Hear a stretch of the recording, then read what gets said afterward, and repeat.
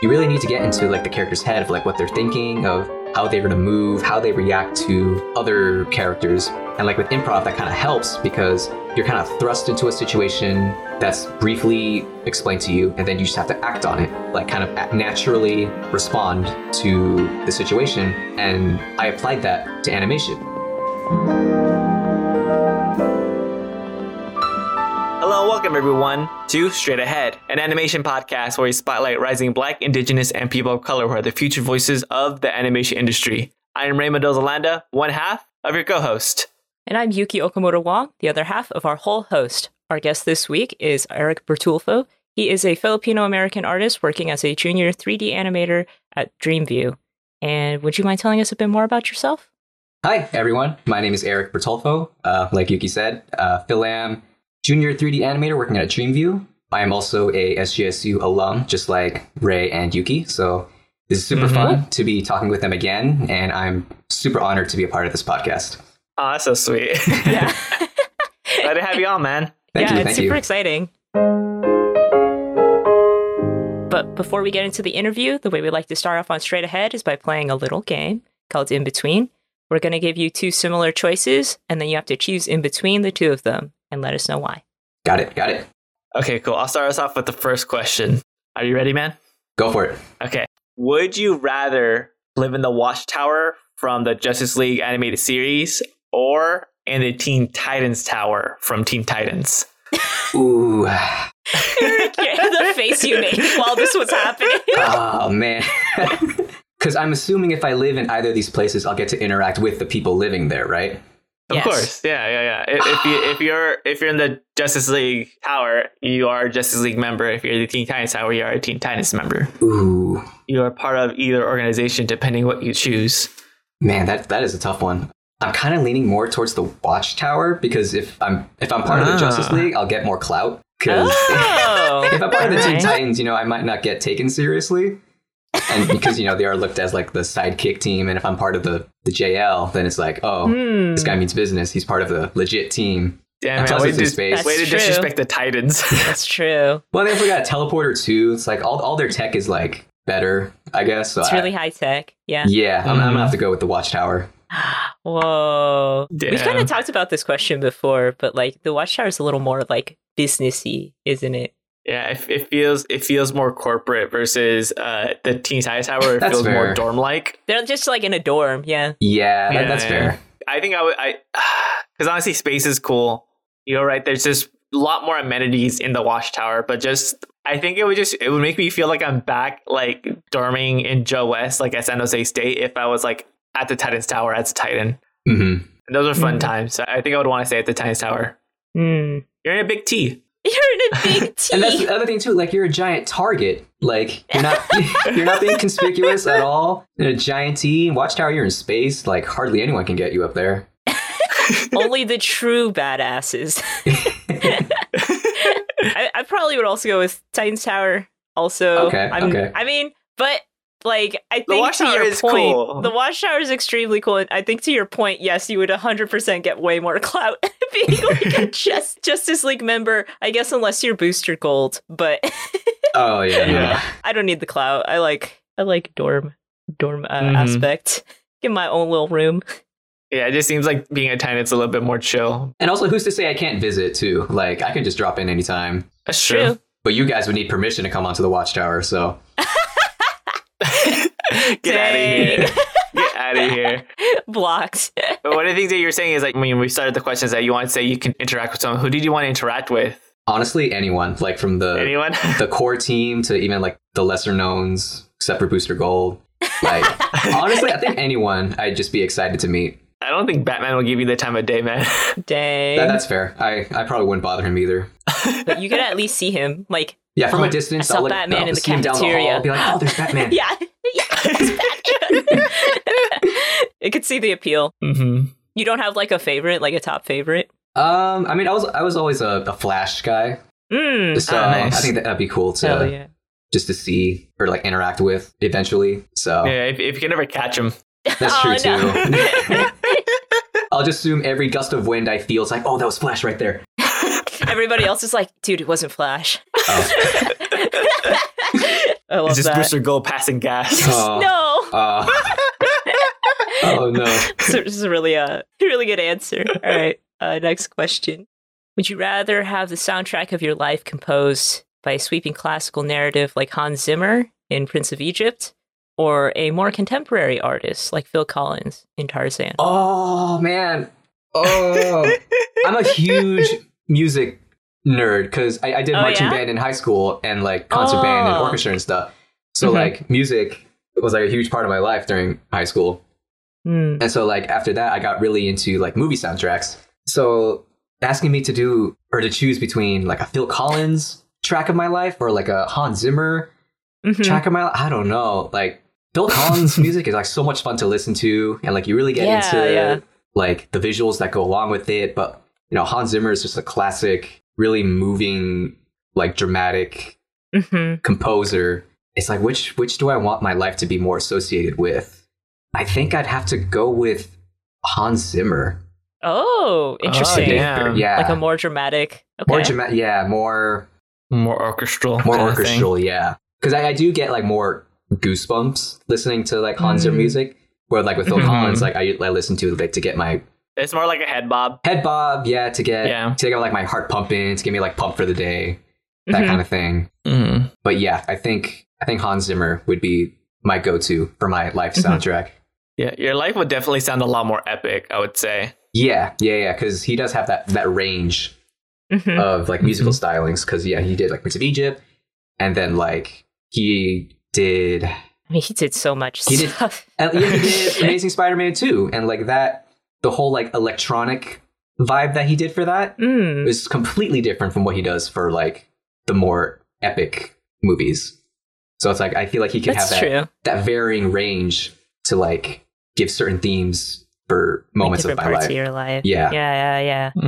That makes a lot of sense. I thought like, I mean, exactly to that point of like Hans Zimmer's like range is so incredibly like diverse, and of course he's just a great composer. It'd be really hard to compete with it, even though I do like Phil Collins, and I think that was a really interesting pick for Tarzan, like his music, because like most Disney music is not like it's mostly orchestral, right? And in Phil Collins in Tarzan, it's always like him singing about what's happening and not like the characters singing. It's just such an interesting concept. Yeah, for a Disney movie, and it works very well. Yeah, like, it's super memorable. Like you listen to those songs, you immediately think of Tarzan. Yeah. I think I would probably go with Phil Collins myself. Oh, okay. Interesting. Yeah, because for the life of me, I can't remember any of the specific songs, but I'm just thinking of that scene in Tarzan where he's like, when he makes that little staff to like get those fruits and stuff. I'm just imagining that song playing while I'm at the grocery store. just me picking up tomatoes and like bananas and having that song play. It's like I'm walking with it. Yeah, it's a much more lighthearted feel to your life, I guess. Yeah.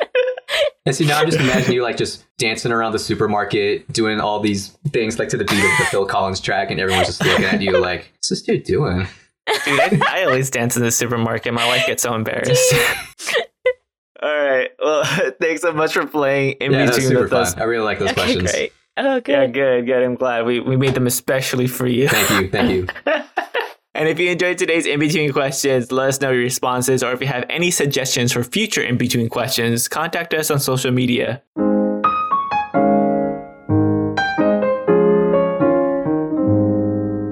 So man, let's jump right into it. I'm excited to have you on the podcast. And one of the things I kind of want to start off with is that could you tell us what you do as a junior 3D animator at Dreamview? And then could you also tell us a little bit more about Dreamview for those that might not be familiar with that studio? Yeah. So, as a junior 3D animator, I essentially 3D animate characters, sometimes creatures for whatever major projects that we're working on. And with Dreamview, what Dreamview started out was essentially kind of a virtual production company, because they only started to get into 3D animation back in 2020. Oh, wow. Oh, so that's really recent. It's really recent. So they're really still poking their toes into the water. Because before, they mainly focused on more marketing stuff. They did a lot of furniture work for like Ashley Furniture. One of the big like bedding companies. I forget which one. But they did a lot of very, very realistic renders of like the furniture that they put out. And they do the things where you go to a website, like Ashley Furniture website, and they'll showcase their furniture, and it's not the real furniture, but it's whatever 3D model that they like rendered out to do for the company. And like they do like 3D turnarounds. They put it in mock bedrooms to show customers what it would look like if they bought it. So back in 2020, they were contacted by Mattel to do a short episodic series for one of their YouTube shows called Hot Wheels City. Because before, Mattel would do that mostly in-house because it was a stop motion production. So they had physical models, physical sets. But when COVID hit, you know, everything was practically shut down. They couldn't work. Oh, they couldn't be in their studio to do the stop motion. So they obviously had to find a different outlet to continue working on their show because obviously it's very popular with the kids. So they reached out to, or I'm not sure who reached out to who first, but they got contracted to do like a short, I think it was like 4 or 5 episodes of their Hot Wheels City show, but like fully digital, fully like 3D modeled and 3D character rigs. But still having that stop motion feel. Yeah, exactly. So obviously they wanted to keep the stop motion feel. So they basically took the little figurines that they had, scanned it, or hand 3D modeled it to make it look exactly like the figures that they had. And then, you know, put it in a Maya scene and essentially just animate to the show. And the way that I got kind of roped into it was I was living from home. I was still in the middle of like job hunting, and I get a email from Raquel, our animation, was it counselor? What's her She's role? like the professor, head of animation professor. professor. Yeah, one of the main animation professors at SJSU. And she contacted me saying like, hey, someone that I used to work with, they're looking for a 3D animator. Are you interested in working? And I'm like, 100%. Yeah. You know, this is my email to let them be able to contact me. And like a day later, I get an email saying, hey, you know, we're a small company that's just starting to get into 3D animation, and we're looking for some fresh 3D animators to help work on this project. And I'm like, sure. I send in my resume, I send in my reel. And then not even like 2 hours later, I get a phone call interview with the head of the company at the time. That's fast. And I'm like, wow, that was fast. And so he gave me the entire project. It's the Hot Wheels City, stop motion based. Are you interested? And I'm like, yeah, I'm like 100% because, you know, I'm not going to pass this up. So yeah, that's basically how I started at Dreamview. And from there, after we did the Hot Wheels City, we kind of just started going into a different range of products. Some I can't really tell because they were more like tests than like actual like project releases. But one that we did work on recently that got released a couple of months ago was the Portal YouTube series on Bleacher Report. Like we got contracted to do that, and that's actually what I'm currently working on right now. Nice. That's cool. Yeah. How did those two experiences kind of differ from one another? Because like with the Hot Wheels ones, like it was this more kind of stop motion kind of thing, working with like, you know, Hot Wheels properties. With this one, from what I know, the Portal, you're working with, well, you have models based on real athletes and it being kind of basketball centric. Like how has like approaching it through the animation lens been between those projects? It is a very big difference, basically, because, you know, with Hot Wheels, you're working with toy cars. We animated them essentially how you would play with them, like just rolling them across the set, making them do sick turns and wheelies or whatever. So it was really, I don't want to say basic. It essentially was kind of like a basic thing to animate on because, again, they're cars. Right. The only thing we had to really animate on them was like the wheels and them turning. But like aside from the cars, we also got to work on like the giant robot creatures that the cars had to fight against in the show. So we had like a giant robot shark, we had a robot snake, robot T-Rex, and a robot dragon. So when we're not animating the cars, you know, animating the creatures, and that obviously took a little bit more time to work on, but those robot creatures were super fun to work on. And then with Bleacher Report, it's basketball, a huge shift change from toy cars. So we really had to get into the basketball mindset. So people in our production team sent us a lot of reference on the basketball players we're going to work with, a lot of their like signature moves, how they work, how they talk, because it's obviously a dialogue heavy show. Yeah. And going into the basketball stuff was actually really fun because I'm not really a sports person. So kind of diving into this new world that I didn't really have a lot of knowledge of was really fun. Like I got I mean, for the most part, I got to know or learn like more basketball terms than I would have ever known 3 years ago. Yeah. What are some basketball terms that you can spit at us right now? Oh my God. I know what a double dribble is. I think it's when you dribble the basketball with two hands. I'm sure. I'm probably getting a lot of basketball people coming at me for this. I'm so sorry. It's such a weird like pop quiz. I know, because I'm generally Ray. curious, like what some, because I know that there's jargon in animation. I was just curious about the jargon in basketball. Yeah, when we get feedback from like the director or the client, they'll rarely say it in like basketball terms. They'll just say it like flat out, like, oh, this player needs to take an extra step forward before he can take another dribble again. Otherwise, that's traveling. Okay. Which essentially just gave me the definition of traveling, I think.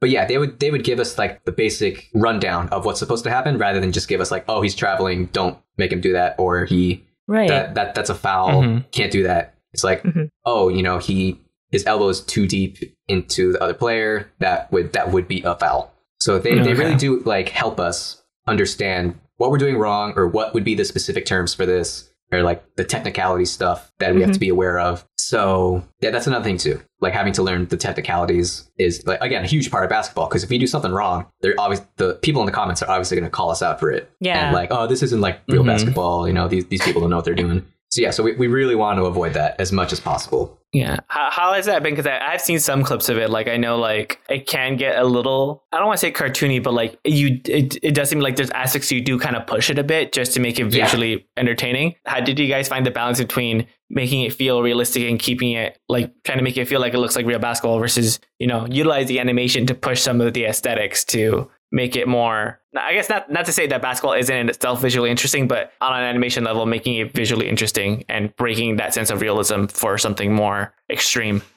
Yeah. So the director we had for season 1, you know, he really wants to like push the cartoony aspect of it, but again, also keeping the fluidity and the motion of legit basketball players. So if anything, the main thing we had to do to keep it in line with basketball, but also kind of push the more stylistic approach we had for the show was really like accentuate their poses. Like with players, sometimes when they're dribbling a basketball down the court, sometimes they might push wider stances to like drive a fake or to quickly change directions. So at those points that they do, like we really strive to push those poses, like really get them low to the ground or really get their arms out wide. Or when they're jumping in for a dunk, you know, make them stretch as far as possible. Not like Space Jam levels of stretch, but like, I was gonna say, like, No, you know, keep it in lines of human proportion, but you know, really push it to a more cartoony style. And the thing that really helps with that too is that all of our rigs are really, you know, heavily stylized for our show. Like our Kevin Durant rig, you know, it's not 1-to-1 Kevin Durant. Like we've obviously like accentuated some of his muscles, some of his like facial features. So like having a more cartoony version of them really helps sell the cartoony movement that we're trying to go for. Yeah. So that's what we mainly, you know, aim to do, especially for these like the basketball diehard fans. Like, you know, we want to keep them happy with like their signature moves and whatnot, but you know, also keep them visually entertained when they're watching it. So one of the things I kind of also want to ask, with, you know, you being a 3D animator and working in programs like Maya, maybe even Blender, and like working with these rigs and these sets, I know it can get pretty heavy and pretty chunky, like these files. How has it been as an animator working from home during the whole pandemic era? Well, I work through a VM, a virtual machine. So it connects to, like a virtual PC at somewhere.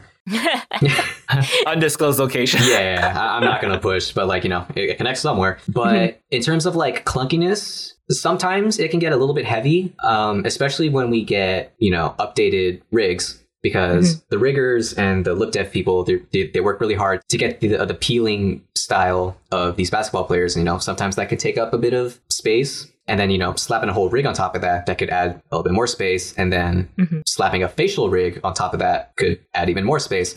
So it can get a little bit clunky at times. But luckily, the rigging team, they find ways to reduce the load on these rigs. And a lot of the modelers too. So I'm not sure how they do it. You know, when we get a new rig that's like significantly lighter in load, or a set that's lighter in load, it's like, I'm not going to question how they did it. I'm just going to take it and just keep working. But there were times also where I had to kind of clear space on my VM. There's been times where I've ran out completely and it's like, oh, I got to clear out a lot of these old rigs that are still on my desktop that are way too heavy and way outdated that I just need to get rid of them. I'm obviously not going to use them anymore. So it's like, well, what's the point of keeping them? So it's like, I got to remind myself constantly to get rid of assets that I don't use so I can free up more space on my computer. Okay. It's interesting. Yeah. I also recently heard about like the whole thing of like a virtual machine, how you have to connect to the separate thing. So that's interesting to me. That's the approach that they started using for, working remotely. Yeah. The only one downside to working on a virtual machine is that you need to have internet connection, basically. And there have been times where I've had internet outages for like a couple days straight. And obviously that means I can't work on anything. I get the tip like, oh, just go to like a Starbucks or something to like, or somewhere that has like free Wi-Fi to go and work on it. But, that means I'd have to use my laptop, and my laptop's not that strong compared to my at-home PC. So even though you're running on a virtual machine, you still have to have some kind of capacity on your computer that you're using to access the virtual machine. Yeah, it's a weird thing. I'm not 100% sure how that works, but I do find working on my PC is a lot better than working on my laptop. So, yeah. Because, with something like that, I'm assuming maybe because they're still relatively new to the animation space, I don't know the scope of how big or small the studio is, but like they haven't tried supplying you with like a higher end laptop or something to kind of help with the workload, or is it just they just hope that you have the right resources to do the work? When I first started at Dreamview, they did ask me like, oh, do you have like a working computer, a working laptop? And at the time I said, yeah, my PC should be good. I have no qualms about it. Because they did say that they were willing to send like, I'm not sure what form of supply they were going to send, but they do ask like, do you have the necessary equipment to work properly or to function properly? So I believe that they would, I want to say, but most of the employees here at Dreamview do work through a virtual machine. Okay. So I'm assuming that that's how it's been from the beginning, and I'm assuming they've had no complaints over it. So I guess that's why they made it a studio-wide option to do. So this is kind of like what you said is at first they were just a virtual studio, like completely. I believe so. They do have offices in San Francisco. I've never been, obviously, because I'm down in Southern California. And they did say that, or I haven't heard anything about any intention of working in office. But at the same time, that would be kind of difficult because we do have employees from like different countries. Like we have people in Spain, people in South America. So I think it would probably be a bit of a hassle to, if they were to say, oh, we're going to start working from office, to get all these people from practically everywhere to this potentially small building in San Francisco. Again, I've never seen The Office, so I don't know how big it is. So again, throughout the pandemic, we've shown that we can work from home or virtually anywhere. Right. So if it works and they don't really need to bring anybody back, it seems reasonable. But hopefully, in that case, if they're not going to be paying for a studio space and decide to work remotely, hopefully in cases like that or whatever, because it does drain your machine, hopefully they can supply you with some updated equipment if you are going to continue doing this kind of situation. But that's like a whole different topic. Yeah. So talking about different topics, one of the things I also want to talk about is that one of the things that you did while attending SJSU was being the animation supervisor and co-writer for the short film Firstborn, which has gained like a ton of accolades and awards during its film festival run, and it's currently available to watch on YouTube. And as of recording, it has a whopping total of 2.4 million views. That is like literally insane to me. That's a lot of views, and it's so cool that a lot of people are getting a chance to finally see it and view it and watch it. And one of the things I kind of want to ask is like, tell us how you guys approached the animation, especially when it came to kind of choreographing the Kung Fu. Yeah, so we're super honored and super grateful that our film reached the point where it is right now, because originally it was just me and Justin, who you had a couple episodes earlier. Previous episodes, yeah. Previous guest. And then luckily we had David, our third, join us soon after. And, originally it was just going to be us three, maybe a couple of underclassmen to help us out. So we were definitely like the underdogs of our year. So, we really wanted to push ourselves to make this film the absolute best it can be, given the time frame that we had. And the unfortunate arrival of COVID really like threw everything out of the water when all the classes got pushed to virtual. You know, we couldn't go into work at the art building anymore. So there was a huge like work adjustment that we had to go through. You know, Justin and David went back to their houses. I had to stay in our apartment in San Jose. So probably like a morale deficiency as well. That probably hit you guys. A little bit, yeah, because, you know, when the pandemic hit, you know, everything was just kind of brought to a low. Like we didn't know what was going to happen from there. You know, were we going to finish in time? Because keeping in communication with each other was like a huge thing. And the three of us lived in the same apartment. So that's like the ultimate level of efficient communication. We literally could just turn to each other and say, hey, you work on that shot yet? Yeah. So when the three of us had to separate for COVID, you know, it really made us question like, oh, what are we going to do now? But luckily and thankfully to everyone on our team, we were able to push this film out, get it out there into the film festivals and whatnot. But to go into the actual work process for the Kung Fu stuff, Justin was like the Kung Fu Bible during this production.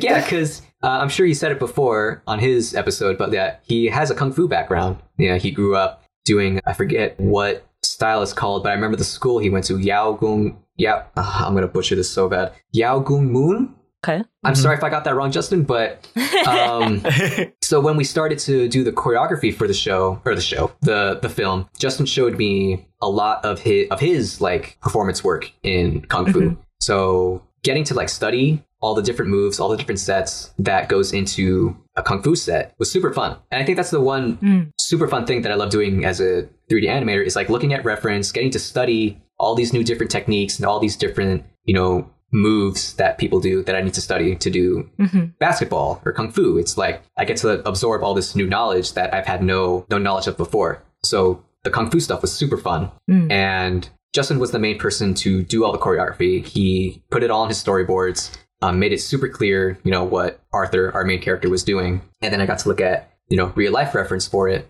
And, you know, once we started to gather all that stuff, you know, we started to pass it down through our animators to, you know, to study, to make sure that, you know, we're getting all this fluid movement right. Because that's the one thing about Kung Fu too that I've noticed is that a lot of the movements are like very fluid, very clear. You can definitely see what each practitioner is doing. But there's also a very intense power behind it too. So having to see that and having to translate it into an animation, you know, definitely took a little bit of practice to get used to. And then once we, you know, finally got the understanding of it, then it became a lot more easier to translate into animation. Luckily, with Justin kind of at hand at all times, whenever I was confused on something, I'd ask him like, oh, hey, you know, how does Arthur go from this movement to this movement? He'll literally just stand up and just do the movement in front of me so I can see what's going on. So it was cool to have like essentially a live model to help guide me through how to do Kung Fu stuff. So that was super fun. And then kind of as when you were acting as an animation supervisor, what was kind of the one of the things you were kind of supervising or like keeping an eye out when working with the underclassmen that were helping produce the shots for the short film? Like, how was that process for you? It was fun. So I really got to kind of spearhead the animation process. So when we started to divvy out all the animation shots, we talked about, oh, this is what's happening in this shot. You know, this is the kind of the feel we want to go for this shot. So do your best to get that across. And then I think it was once a week, you know, we would have the animators send in whatever they had. And it would be Justin and I, because, you know, Justin's director, so he has to have eyes on it. So like, he and I would go through it, you know, we would give our notes, do the whole compliment sandwich method. And yeah, we would just essentially just give notes on animation, what could be better, what's really good about it. And yeah, a lot of the underclassmen would hit it very well. There have only been a few times where I've had to go in and make tiny adjustments myself. But other than that, yeah, I was essentially just kind of the eyes over the shoulder kind of the thing while they were working. And then just kind of giving pointers, giving tips. Yeah, it was fun. And then at the same time, you know, working on my own shots. Yeah. So when we talked to Justin, he told us that the story for Firstborn was inspired by you and the relationship with your sister. Can you elaborate a little bit more on that and why that was like the catalyst or the genesis of the film? Yeah. So, you know, when Justin and I started to brainstorm ideas for our thesis film, we went through so many different kind of ideas. We went from like superhero ideas. That was mainly it. We mainly just went through superhero ideas. That I think about it. Kind of wanted it to be actiony. Yeah, we definitely wanted to focus on a more action-centered film because Justin and I love action content. So we just kept brainstorming with each other for a couple weeks. And then I was back at home. I think it was for a holiday or something. I forget which one it was. One thing I should say too about my sister is that she is a phenomenal dancer. She was put into dance studios at very young age. I forget exactly how old she was, and she grew like a national talent for it. She's amazing at it. She's been to like tons of competitions with her dance teams, has won multiple times at those. So it was amazing to see her find a passion that she enjoyed. And we were out to lunch with our grandparents, and it was around the same period where she was going through those competitions, and her getting all these awards and stuff, and like just hearing about that, and then hearing my grandparents kind of really applaud her for it. It kind of made me feel like as the firstborn, that like I had this expectation to meet, to be the one that gets all the accolades and the awards, to be the one that's celebrated, to act as like the role model or the figurehead for like, to be the one that sets the example for the younger sibling. Exactly. For like the siblings or cousins or whoever like younger. And so, hearing that my younger sister, excuse me, I'm not crying, I swear. It's there's someone just chopping up onions in the room next door to me. Hearing my sister, be the one to be that person, it made me kind of question like, oh, am I doing enough to be like seen as like the model firstborn son? Because like, a lot of, I don't want to say stereotypes, but like a lot of the times, like, the firstborn son has to be like the son, the one that all the parents like brag about too. And so like, it's like, oh man, I don't feel that. Like, I don't feel like I'm meeting that expectation. I feel like I'm essentially letting my family down by not being that person. And so going back to San Jose and like back to Justin, I told him that story, and like it really, I guess, hit him. Like he really believed that this would be a good story to tell. That like, despite whatever status you try to achieve, like whether to like appease a family member, to appease someone else, it's like, you don't really need to do that. As long as you're appeasing yourself, then there is really no need to stress over these feelings. Like you only need to make yourself proud to feel proud. So that was like our main hitting point, our main like tagline for the film. Do the things that you love to do, despite what others may say or think, or like not hold you to these positions. So that was kind of our main plot for our character Arthur to go through. And then we threw Kung Fu in there for Justin. You had the aesthetic from Justin and the plot from your own experience. Yes. Oh, that's a good. I really liked, and I don't know if this was like also based on like your relationship with your sister, but I really liked in the film that there's the firstborn son, Arthur, and then his younger sister, I don't know. Aurora.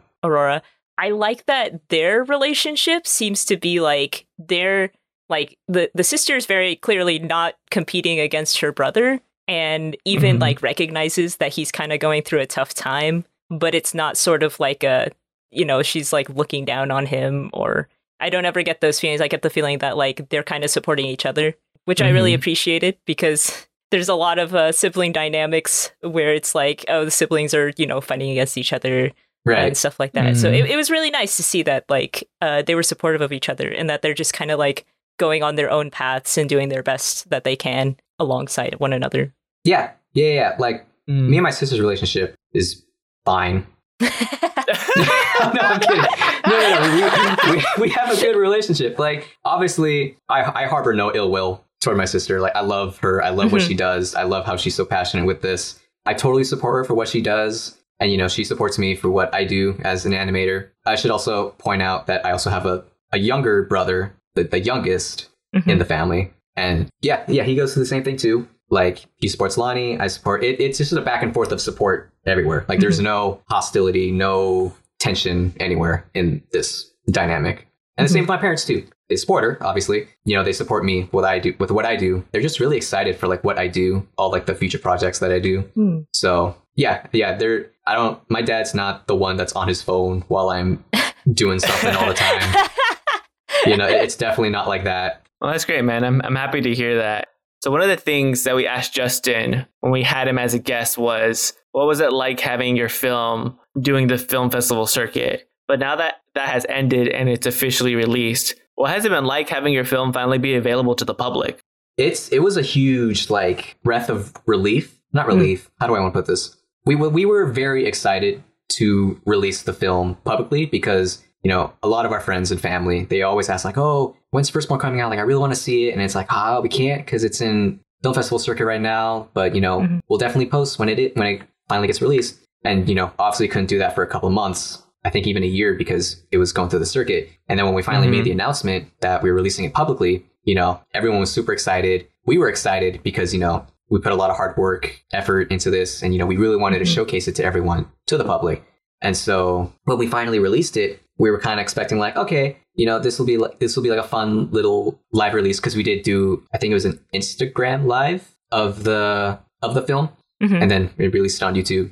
And so we're like, yes, okay, it's finally out there. You know, let's have the public kind of see for themselves and see how it does. Because, you know, we weren't expecting to get essentially 1 million views in the span of a month. Like it was really quick. We were thinking like, oh, we'll reach 1 million in like 2 years.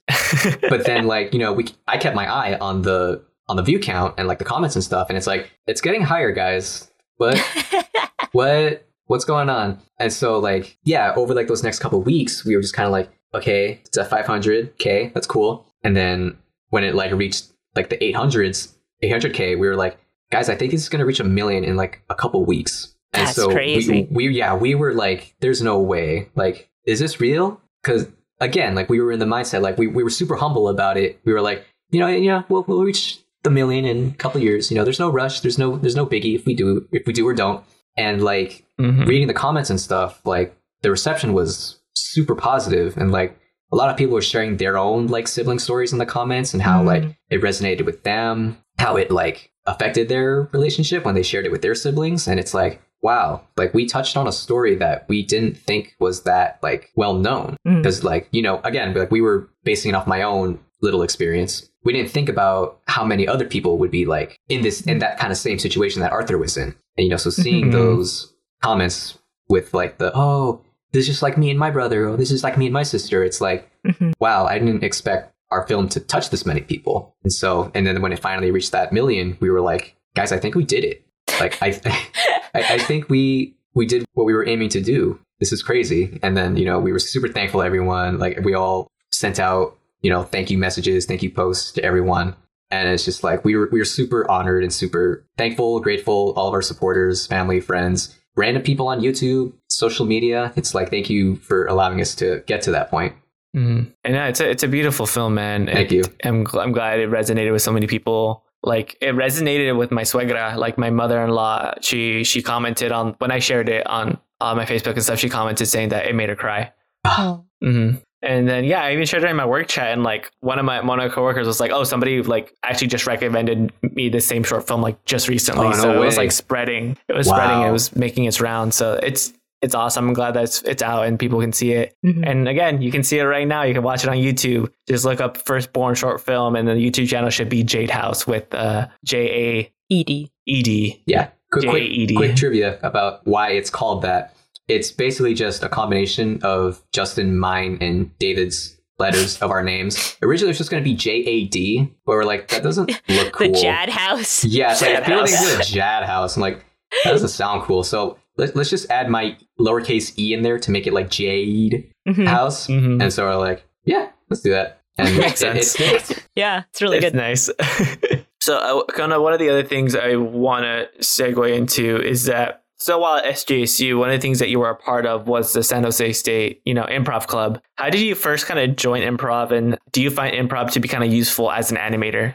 Yeah. I actually don't remember how I got into the improv club. I think I don't remember if it was before or after Justin, David, and I lived together. I want to say it was just before we got the apartment. But when I started at SJSU, I was super introverted. I was super like shy. I didn't really like talk to anyone. I didn't really make a lot of friends like freshman year. So, and then like sophomore year came around, it was kind of the same thing. But, you know, I started to open up to people. Like, I think that's when I met Ray. I don't remember exactly. I think so. I think I met you through Justin, but yeah, I think I started seeing you more around campus, I think in your second or third year. Yeah. So yeah, like I started to open up to people, and I started to make more friends. And that's at that point I've met Justin and David already. And then, Justin was saying like, oh, we have a little improv. It wasn't really a club because it wasn't officiated by SJSU yet. So it was just kind of our own like personal improv meetup that they do, I think it was every Thursday. And so they're like, oh, did you want to come? And I was like, sure, I'll step in, see what it's like. Because I did like to perform or act. Like when I took a couple acting classes for school, like I did like to act essentially. And I thought that, maybe improv will help me like improve that a bit. And so, I started going to the improv sessions. I started meeting a lot more people. And, because of improv, like I definitely came out of my shell, I guess. Like I was definitely a lot more open to people. I was definitely a little bit more extroverted. Like I definitely felt more confident when like talking with people now because, with improv, it's definitely like an on the fly kind of game, I guess. Because you have to think of stuff on the spot. You have to interact with your performer partner. And I think improv overall just kind of helped me laugh more, like definitely bring out the more comedic side of me because, like growing up, I didn't really think I was that funny. Like I'd make the occasional joke now and then, but I always thought like they didn't stick. But with improv, that kind of helped awaken that side of me, like really like read the room, read the people, like what their style of comedy is and kind of just feed into that. And so I felt like that really awakened that side of me. And I'm sure Ray knows this firsthand, how that is. But in terms to animation, improv really helps because with animation and especially with acting, like dialogue animation, you really need to get into like the character's head of like what they're thinking, of how they're going to move, how they react to other characters. And like with improv, that kind of helps because you're kind of thrust into a situation that's briefly explained to you, and then you just have to act on it, like kind of naturally respond to the situation. And I applied that to animation, where it's like you're putting this character in an environment, in a situation. You have a little bit of backstory of what's happening. And so you really have to get into that thought process of, okay, how would this character respond, or how would I respond to that? And then it's just a matter of like kind of quick brainstorming of how you can get this character to act or how to like respond that's believable and that's obviously in line with the character because, not everyone's the same. So you really have to think about, okay, how would this character react to it and how would they act in a certain way? Yeah, that's kind of what improv helped do for me, where it really helped me build my acting chops in terms of, animation and getting into a character's head and really doing like a deep dive of how they would respond in a certain situation. Yeah. And again, I love doing improv with you. I think when I got to do a scene with you, it was always like really fun because I think I think we're similar in the sense of like, depending who we're paired with, we both of us make good straight mans. And depending like, because again, if you're with Justin or Diva, you're the straight man. You got to be the straight man. They're just too insane. You're right. But when we were paired with each other, we were paired with somebody else that was kind of like not as out there as them. We knew when to shift from straight man to like the more, I guess, active participant in the scene, or like the one that pushed the scene. The driver. Yeah. And when we were together, we would go back and forth depending on the scenario. Like if I saw that you were driving the scene, I would step back and be a straight man and vice versa. So like, yeah, it was always fun to do improv with you, man. Yeah.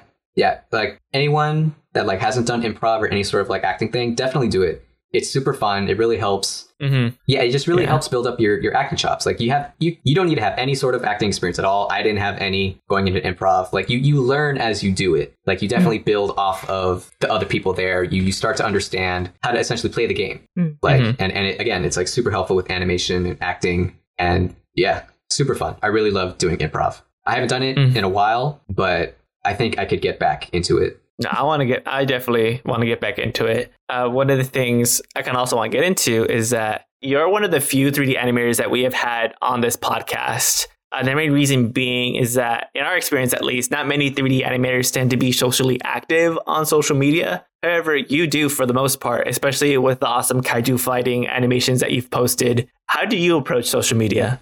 So with social media, I tend to post like, my small 2D animations that like I really enjoy doing. So like I mainly do 3D animation for work. Like that's kind of my main role at work. And, to kind of get away from it, I kind of shift to 2D. I mainly use an app on my iPad called Rough Animator. And it's essentially that. Like you can just do really quick rough animations, like wherever you want of whatever. And that's kind of what I do. Like get away from work, and if I like think of something or see something, it's like, oh, that'd be cool to animate. Let me do that real quick. Like I quickly just jot it down on my iPad, and if I think like, okay, that's cool, I can kind of push it forward from there. I'll do it. But then if I it's like, that was a cool test, but I don't think I'll touch this again. And I guess over time, it definitely dived more into the, okay, I really like where I put this rough animation in. Let's see how far I can push it in terms of like kind of giving it more clean lines, slapping a character on top of it, adding sound, etc.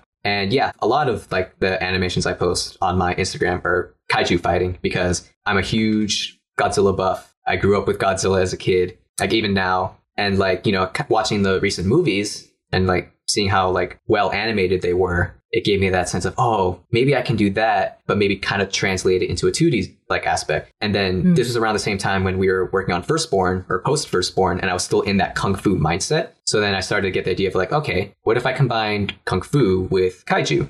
I just want to see how that looks. And yeah, and like it was a crazy idea at the time, but like looking at all the stuff I did now, it's like, oh, that's kind of cool. Like I feel like I should do a little bit more of these. And I did. And then it started to diverge a little bit more into just regular quick Kung Fu sequences that I would see people post on Instagram or YouTube. I would like see a short sequence that I watch and I'd be like, ooh, that's cool. Let me animate that real quick to kind of get out of my head and just to see what could come of it. One of the main ones that kind of really sparked that was when I was watching John Wick Chapter 2, and there was a quick little sequence that John Wick does. I'm like, ooh, that's cool. Let me animate that. And so I did a really like a rough body animation. There was like no character on top of it. And then soon after, I think that's when The Mandalorian came out. And I was like, he's a cool character. What can I do with him? And then I remembered I had that John Wick animation. I'm like, what if I slap The Mandalorian on top of this John Wick animation? So that was like my first experiment into like combining different things that I see into this like kind of hybrid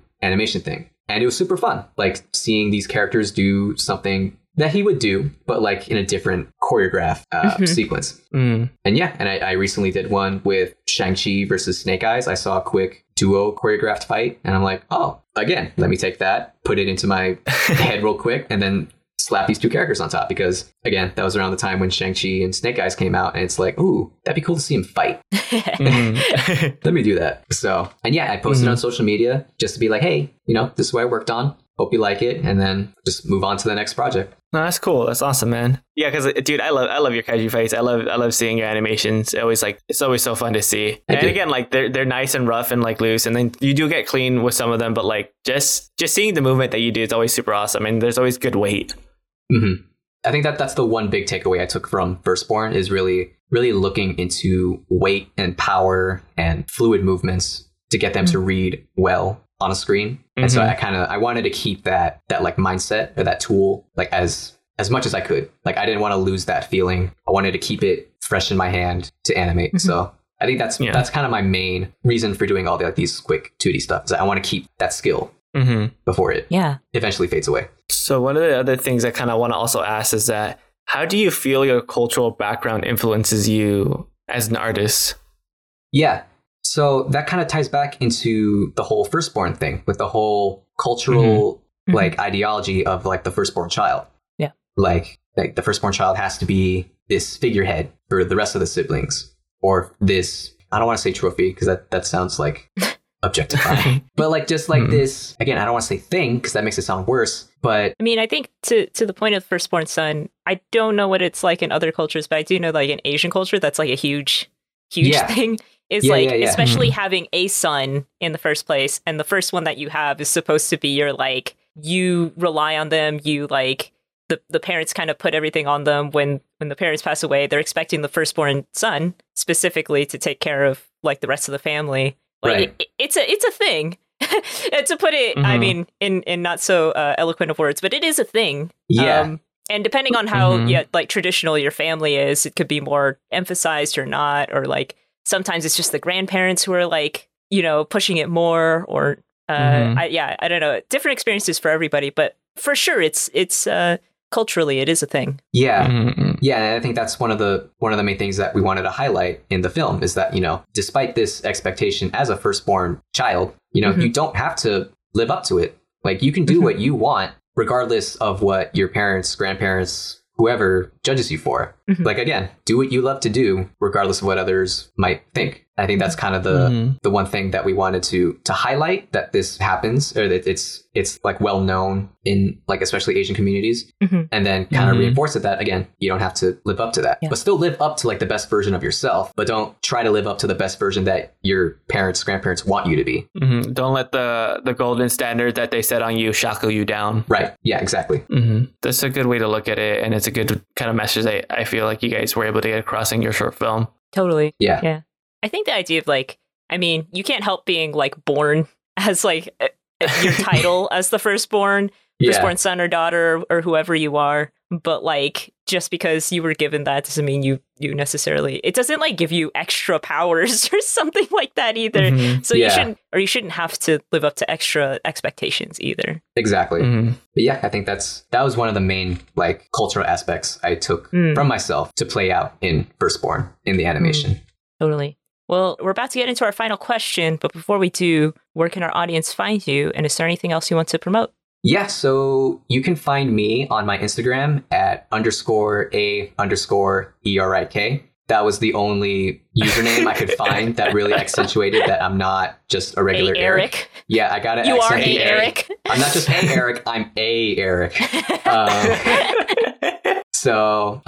But that's mainly where I post all my animations and Firstborn related stuff. And again, if you haven't seen Firstborn, be sure to check it out on YouTube as Firstborn animated short film. And also be sure to check out all the other stuff that we are putting on that YouTube channel. Also, we put out the music video for the original song that you hear at the ending, More Than Enough by Just Two. And in the near future, we are also going to be releasing our original soundtrack that our music director, Arnie, helped put together for us. And we are also doing some small animation stuff for that too. So keep an eye out for those, one of which I am working on right now. But yeah, nice. Be sure to keep an eye out for those. Cool, man. And then as we come to a close, any final advice for those that want to pursue a career in animation? Yes. I'm pretty sure this is like the 5th time I said it, but again, do what you love to do in the world of animation, whether that's like, drawing your favorite characters, drawing whatever, drawing what you love, animating what you love, just Shia LaBeouf it, do it. Like, oh, that's an old meme. Yeah, I'm bringing that back. But yeah. I think about him all the time. Yeah, what's he doing now? But yeah, just do it, essentially. Like, don't be afraid of what others will think of it. Don't afraid that they'll judge you for it. Just do what you love to do. Find the people that will help you pursue it. Like, I'm really grateful that I found Justin and David to help essentially kickstart my animation career. With Firstborn, with Dreamview. Like, find the people that you can resonate with, that'll resonate with you. And, they'll help you. You can help them pursue your goal in life. And more often than not, you'll be best friends with them forever, I hope. But yeah. Awesome, man. And yeah, don't give up. Don't think that your work won't be worth it. Because there are times where I've definitely thought that. Like, this thing that I'm going to put out, I don't think it'll get any views. But again, that goes into the Firstborn mindset. Like, doesn't matter what other people will think. Just do it for yourself. And over time, you will improve and get better. And yeah, push to be the best version of yourself. It's wonderful advice. Well, thank you so much for joining us today. Thank you guys for having me on. Yeah, of course. Yeah. If you audience enjoyed our interview with Eric today, please rate and follow us on Anchor, Spotify, or wherever you tune in. Leave us ratings so that the algorithm boosts us up wherever you do listen to us. Follow us on Twitter and Instagram at StraightAheadAP. If you have any suggestions for future guests, please contact us on social media or send us an email at straightaheadpodcast@gmail.com. We love discovering new professionals and want to use this platform to boost these voices of the future. Special thanks to our editor, Ashley Itleong. And finally, a big thanks to a music composer, Daniel Rodier. Thanks again for listening. And thank you once again to our guest with a bright future straight ahead. Until next week, have a wonderful day. Bye, everyone. Bye. Bye, guys.